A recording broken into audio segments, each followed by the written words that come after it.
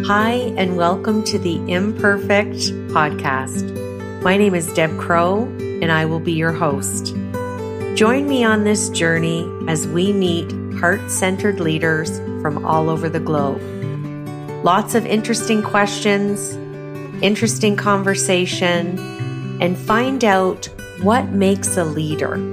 How do they handle uncertainty and complexity? How do they lead in a time that is volatile? Join us.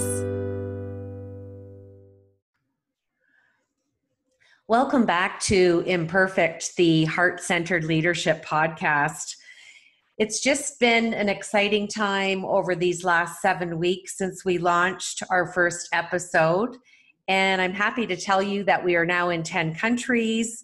We've had nothing but positive feedback from our listeners. And I'm excited again. I know I say that every episode, but I'm excited to introduce you to a wonderful lady that I've got to know a little bit over the last year. Her name is Annie Goudreau. She is the president and founder of Vive Health and Wellness. This is a lady who has really honed the art and science of aging well. And Annie, I want to welcome you to the show. Thank you, Deb. I'm also excited to be here. So thank you so much for having me. Well, I think it's quite timely given the whole COVID-19, or should I just say 2020 thus far. Now, I know that your experience and your love is in the nutritional world. I know that you love to help, especially people in midlife. So I wanted to start with a question that I'm sure is on many people's minds is COVID-19 has impacted so many people, and we've seen it on TV. And I know that you spoke on breakfast television about the quarantine 15. So that weight gain that people have had due to the uncertainty, remote working from home, boredom, emotional eating. I'd love for you to just chime in on that, Annie, and maybe give our listeners a couple of strategies. Well, it's been a really, really impactful time on people's health. And I think that this is one of the things that we don't realize is the impact that this has had, not just physically, but on our total body, mind, emotional health, and physical health. So quarantine 15, as we named it, is sadly a reflection of really being thrown in this state of heightened anxiety. So strategies for me, really nutrition is only a small little part. If you think about the tip of the iceberg, it's only what you see above the water. What's really important is to look below the water. And I am a huge, huge proponent of first and foremost from an emotional standpoint, because often what will happen is the weight is not going to be as much of an issue because you're going to be able to address, self-care. So that means even with our restrictions, I really encourage people to very much practice self-care, whatever that means for them. So a lot of what I call rejuvenation, a lot of connection. So to make sure that we feel grounded, even within our state of anxiety, when we know that, we're reaching out, we are acknowledging our needs, and that already builds a little bit of resilience. Well, absolutely. And I'm a huge proponent of self-care. You and I both spend a lot of time in that space and helping people. And it is very personal. And it does look different for others. So thank you for sharing that. Now, I know that you share your journey about your childhood and your upbringing on your website. And you use the phrase safe world. Can you give our listeners kind of an overview of your story and the meaning behind safe world? Because I feel that phrase is very relatable for a lot of people. And I also think at that time, the way I'm interpreting it is you were looking at that as a stature of your success. Oh, very much so. Great question. very quickly, in terms of background, I came from an environment with a mother who suffered from a mental illness. And we, at the time, as you can imagine, and the listeners will probably be able to relate to this as well, is that mental illnesses back in the 70s were very much misunderstood. We are just starting to crack that nut at this point, in early 21st century. So think about 50 years ago, it was a massive taboo. And there were very, very little resources. So we grew up in an environment of a lot of emotional instability and a great amount of shame, because everybody used to say, like, just pick yourself up, and get on with your life. And of course, we all know that it's much more complex than that. So it created an environment for me where I felt very much like I had no resources and I was left to fend for myself. And, I am grateful today for what, and it brought me some resilience. And certainly I learned a lot about myself. On the flip side, it also created an environment where I believed that I could trust no one and that I had to build this fortress where if I did not engage emotionally, then I was safe. That was my safety. And what is better than throwing yourself into your career and become, quotation marks, successful in a professional way, while absolutely being disengaged from an emotional standpoint. It was all about just, this is going to ground me, and it's going to allow me to feel that somewhere, somehow I have this purpose, even though, of course, I did not understand it that way, but also without compromising my emotions, because I definitely felt threatened all the time, even though I did not know it. Well, I think a lot of people feel like that. And you're right. The term, the diagnoses, mental health, and the coupling of no coping strategies and not knowing. We didn't know what we didn't know back then. So Correct. very, very interesting. So it's safe to say that the safe world led you to a burnout state. And it's interesting how now you have got yourself back in a healthy space and devoted your business to helping others now. Yes, and it came at a great price. I don't think I shared this on the website, but I always say, you have to reach a moment of, there's got to be enough pain for change to really come about. You have to have reached a certain level where you go, this is no longer serving me, because for a long time it was serving me. And I say this, with a lot of love and a lot of compassion, but I destroyed a lot of relationships, and it came at a great personal cost. And eventually it came to a crisis where I recognized that this trade-off was no longer worth it.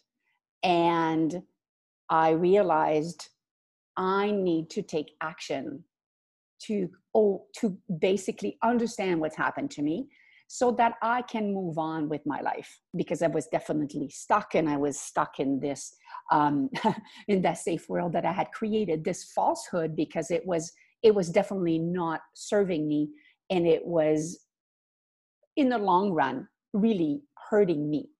And I had not even seen how much it was hurting me and hurting others.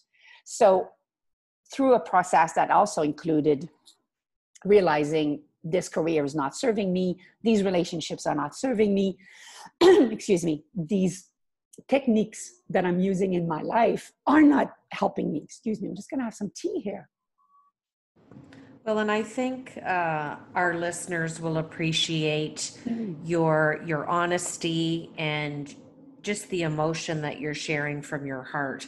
I think a lot of people born in the 60s and, our formidable years, including myself in the 70s, Mhm. can relate to this and had, we grew up with the dad worked, the mom was at home. And again, I just don't think there was the coping strategy, and the mental health issues were there. And I think it left a lot of children with that parent who was unavailable. Very much so.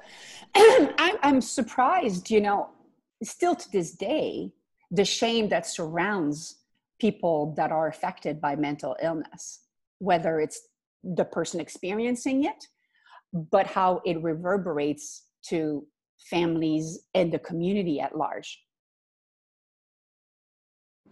Well, 100%. And it's all in the way you choose to view it, perceive it, process it. We could do a whole other podcast on that, couldn't we? Yes. Oh my God, absolutely.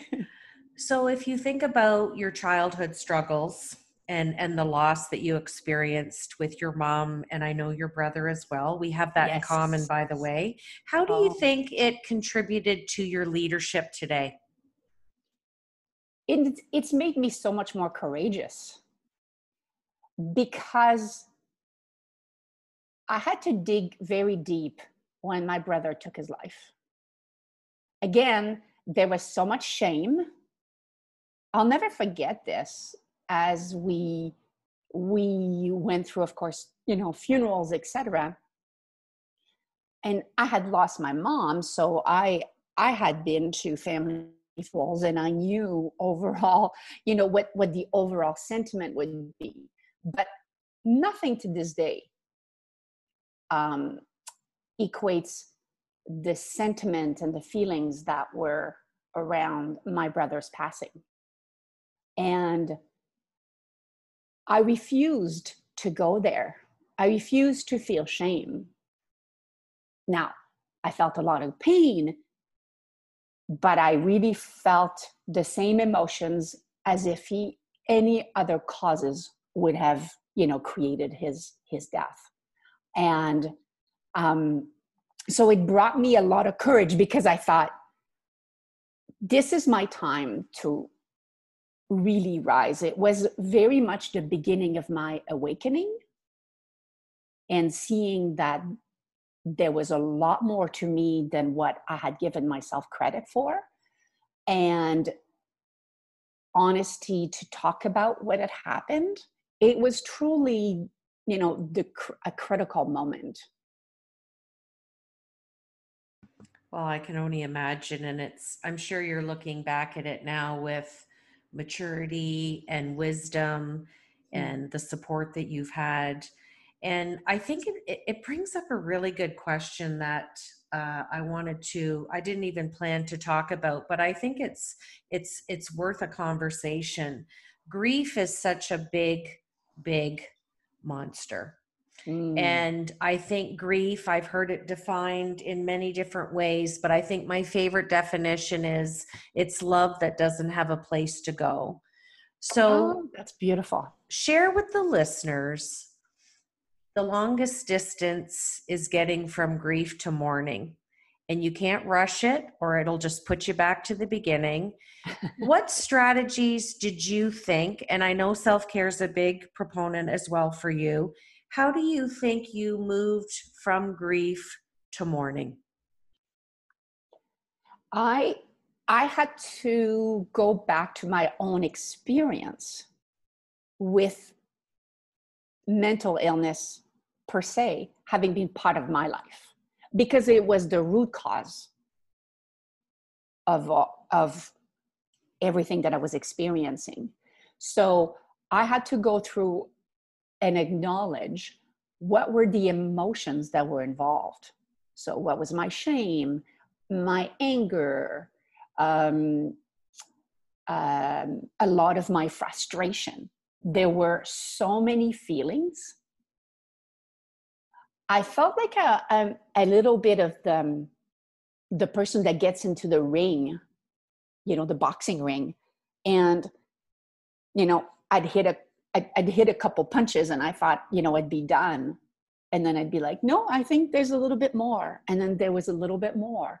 Um, I I was struck by how much and how deep there were of emotions that I did not know were there, or that I had suppressed, or that I had pretended were different emotions.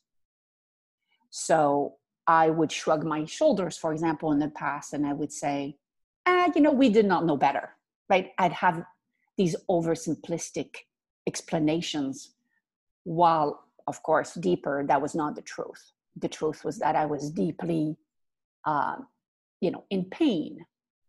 I felt guilty because I couldn't do more, all these things.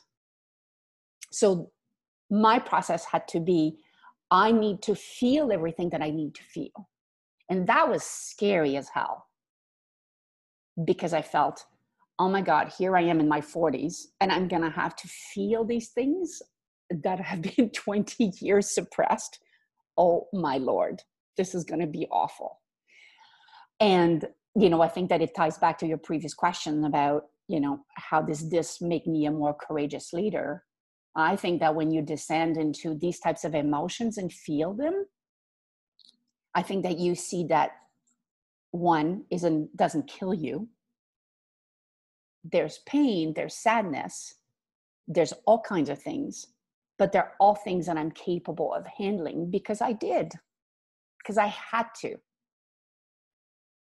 My father used to say, some people take some interesting actions that we don't understand, but what they're doing is they're having to save themselves. And that's what I had to do. Otherwise, I was going to be consumed by this grief.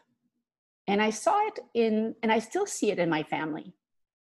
This is not a subject that is easily discussed with them, I mean.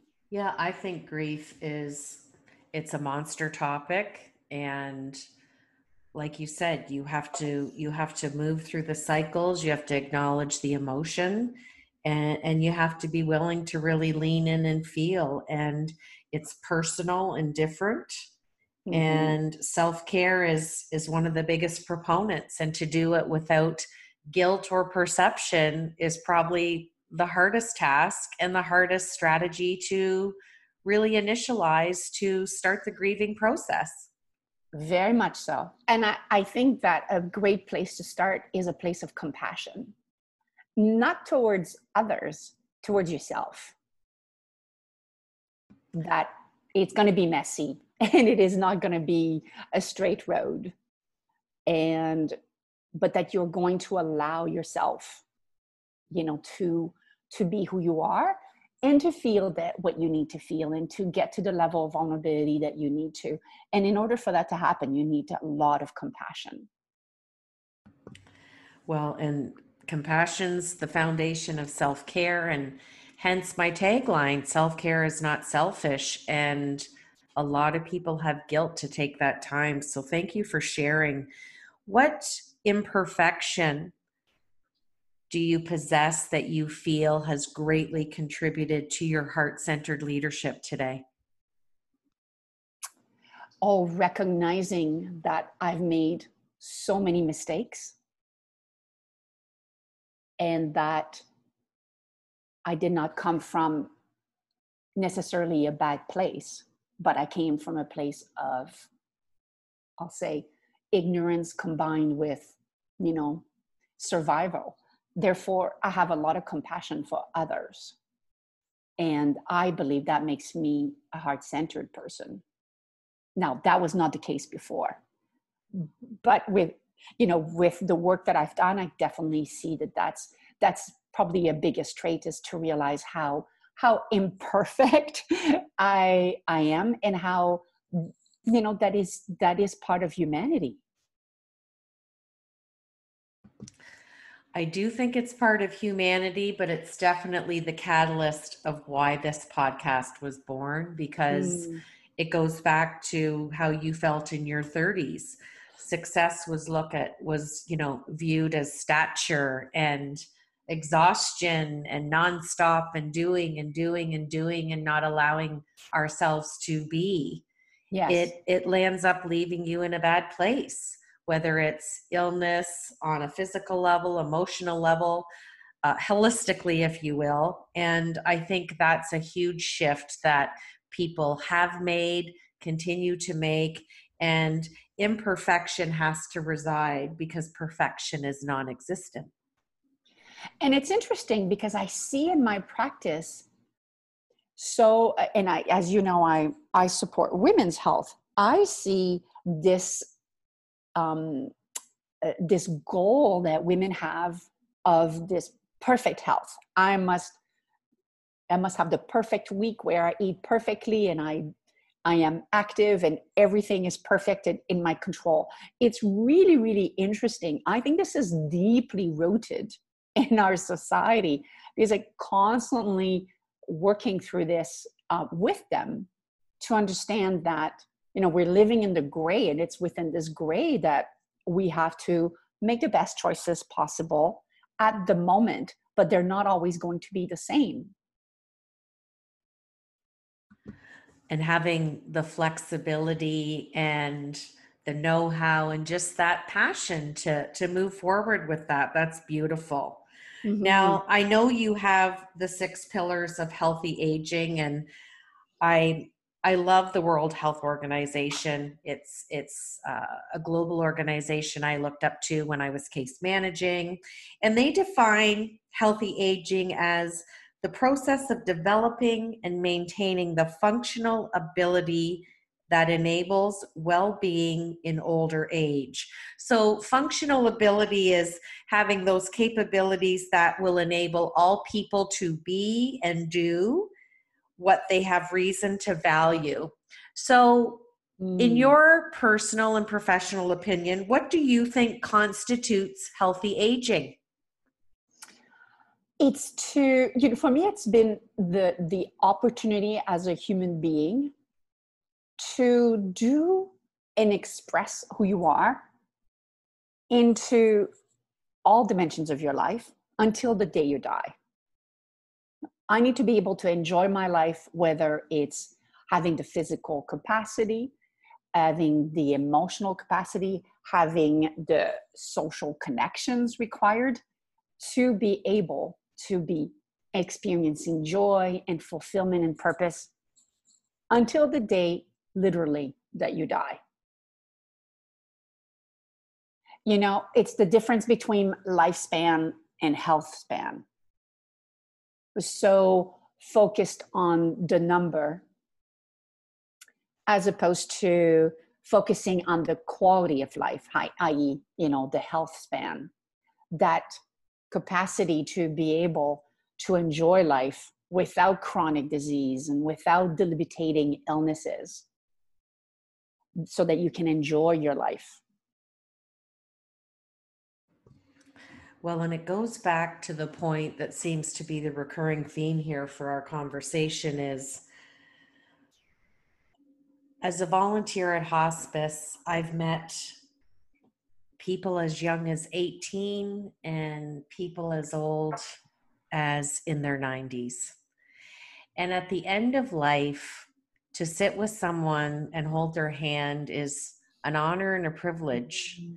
And the two things that I always hear repetitively is speak your mind and live your truth. I cannot tell you how many times I have heard that from men and women of all different ages at the end of life, because when we don't live our life and speak our truth, I think that there's that dis-ease that evolves in the body. There's unspoken emotion. And I just, as a yoga teacher and a health professional like you, it's something that I can't convey enough to people. And I know it's so hard for so many people. And we want to be that preventionist and not the generalist, and help people before they get to that stage in life where they're given the diagnosis or they've become unhealthy. And I think that's the relatability that you bring to your practice that I also bring. And I think there's many other people out there. So I'm hoping this conversation will will resonate with the listeners, because you do want to be functional and have that ability to be healthy, especially in the mid years, which I know you focus on beautifully in your practice. Mm-hmm. And you're really, defuncting the myths of aging, because there's many 60, 70, 80, 90 centurions. People are living longer, and being happy is easy and it doesn't cost anything. Correct. And And there that, are, sorry to interrupt you. I was going to say, you touched on the myths of aging. There are so many misunderstood aspects of what aging can be and should be, even though we're not one size fits all. But that ability to be happy and to find fulfillment later in life is missed because we are served a platter of lies. well, I love that. Served a platter of lies. That's not inviting, is it? No, you see, I love food. So many of my metaphors are food related. Well, I love that. I want to end the podcast with what I call the Fab Four. These Oh, are just four fun questions, and just let me know what's just sitting on the top of your mind, Annie. The first one is, what color are you drawn to and why? purple. Purple. It's a happy color. It's an intriguing color, and it has fantastic energy. I love that. I'm a big fan of purple too. I think it's hard to pick one color. Yes. My second question is, what is your favorite memory and why? Well, favorite. Well, I would say one of my favorite memories, perhaps, um, would be when I completed my first Ironman. And this was a very big achievement from an athletic standpoint. However, it was a much bigger achievement from a mental standpoint, which people don't realize. But it's the mental aspect that was much stronger. And I was surrounded by what I believe is one of the best groups of people I've ever been with. And I felt part of this incredible community. And I discovered that I had been a role model to my nieces who saw what I had accomplished. And of course, to them, I was so old. And I became this beautiful role model to them. And this is something that makes me so happy. Well, that's a beautiful example and experience, and congratulations. My third question is, what are you enjoying the most at midlife? Oh, I am so happy. I'm much happier than I've ever been. I think it goes back to your live your truth. I'm living my truth now. Well, that's a wonderful place to be. Mm-hmm. So my last question is, what will Annie be doing in her elder years? I'm going to be writing more. I am going to be surrounded by a bunch of fantastic friends, and we are going to be having more adventures. We're going to be traveling, exploring, cycling trips. That's what I foresee. Well, that sounds like an exciting life. And like you, I tell my kids that I want to at least be 100. So Oh, here's to phase two. Thank you for your expertise. Thank you for sharing this space with me this morning on the Imperfect podcast. And I just want to wish you well in your journey and in your business. And thank you. thank you so much. It's been a real honor to be able to speak about this and for you to allow this space for this to take place. Thank you. My pleasure. I like to end my podcast with my favorite 5 things. Follow your heart, have passion, do your best, know your truth, and always be in love with the journey. This is Deb Crow. Thank you for joining me once again on Imperfect, the Heart Centered Leadership Podcast.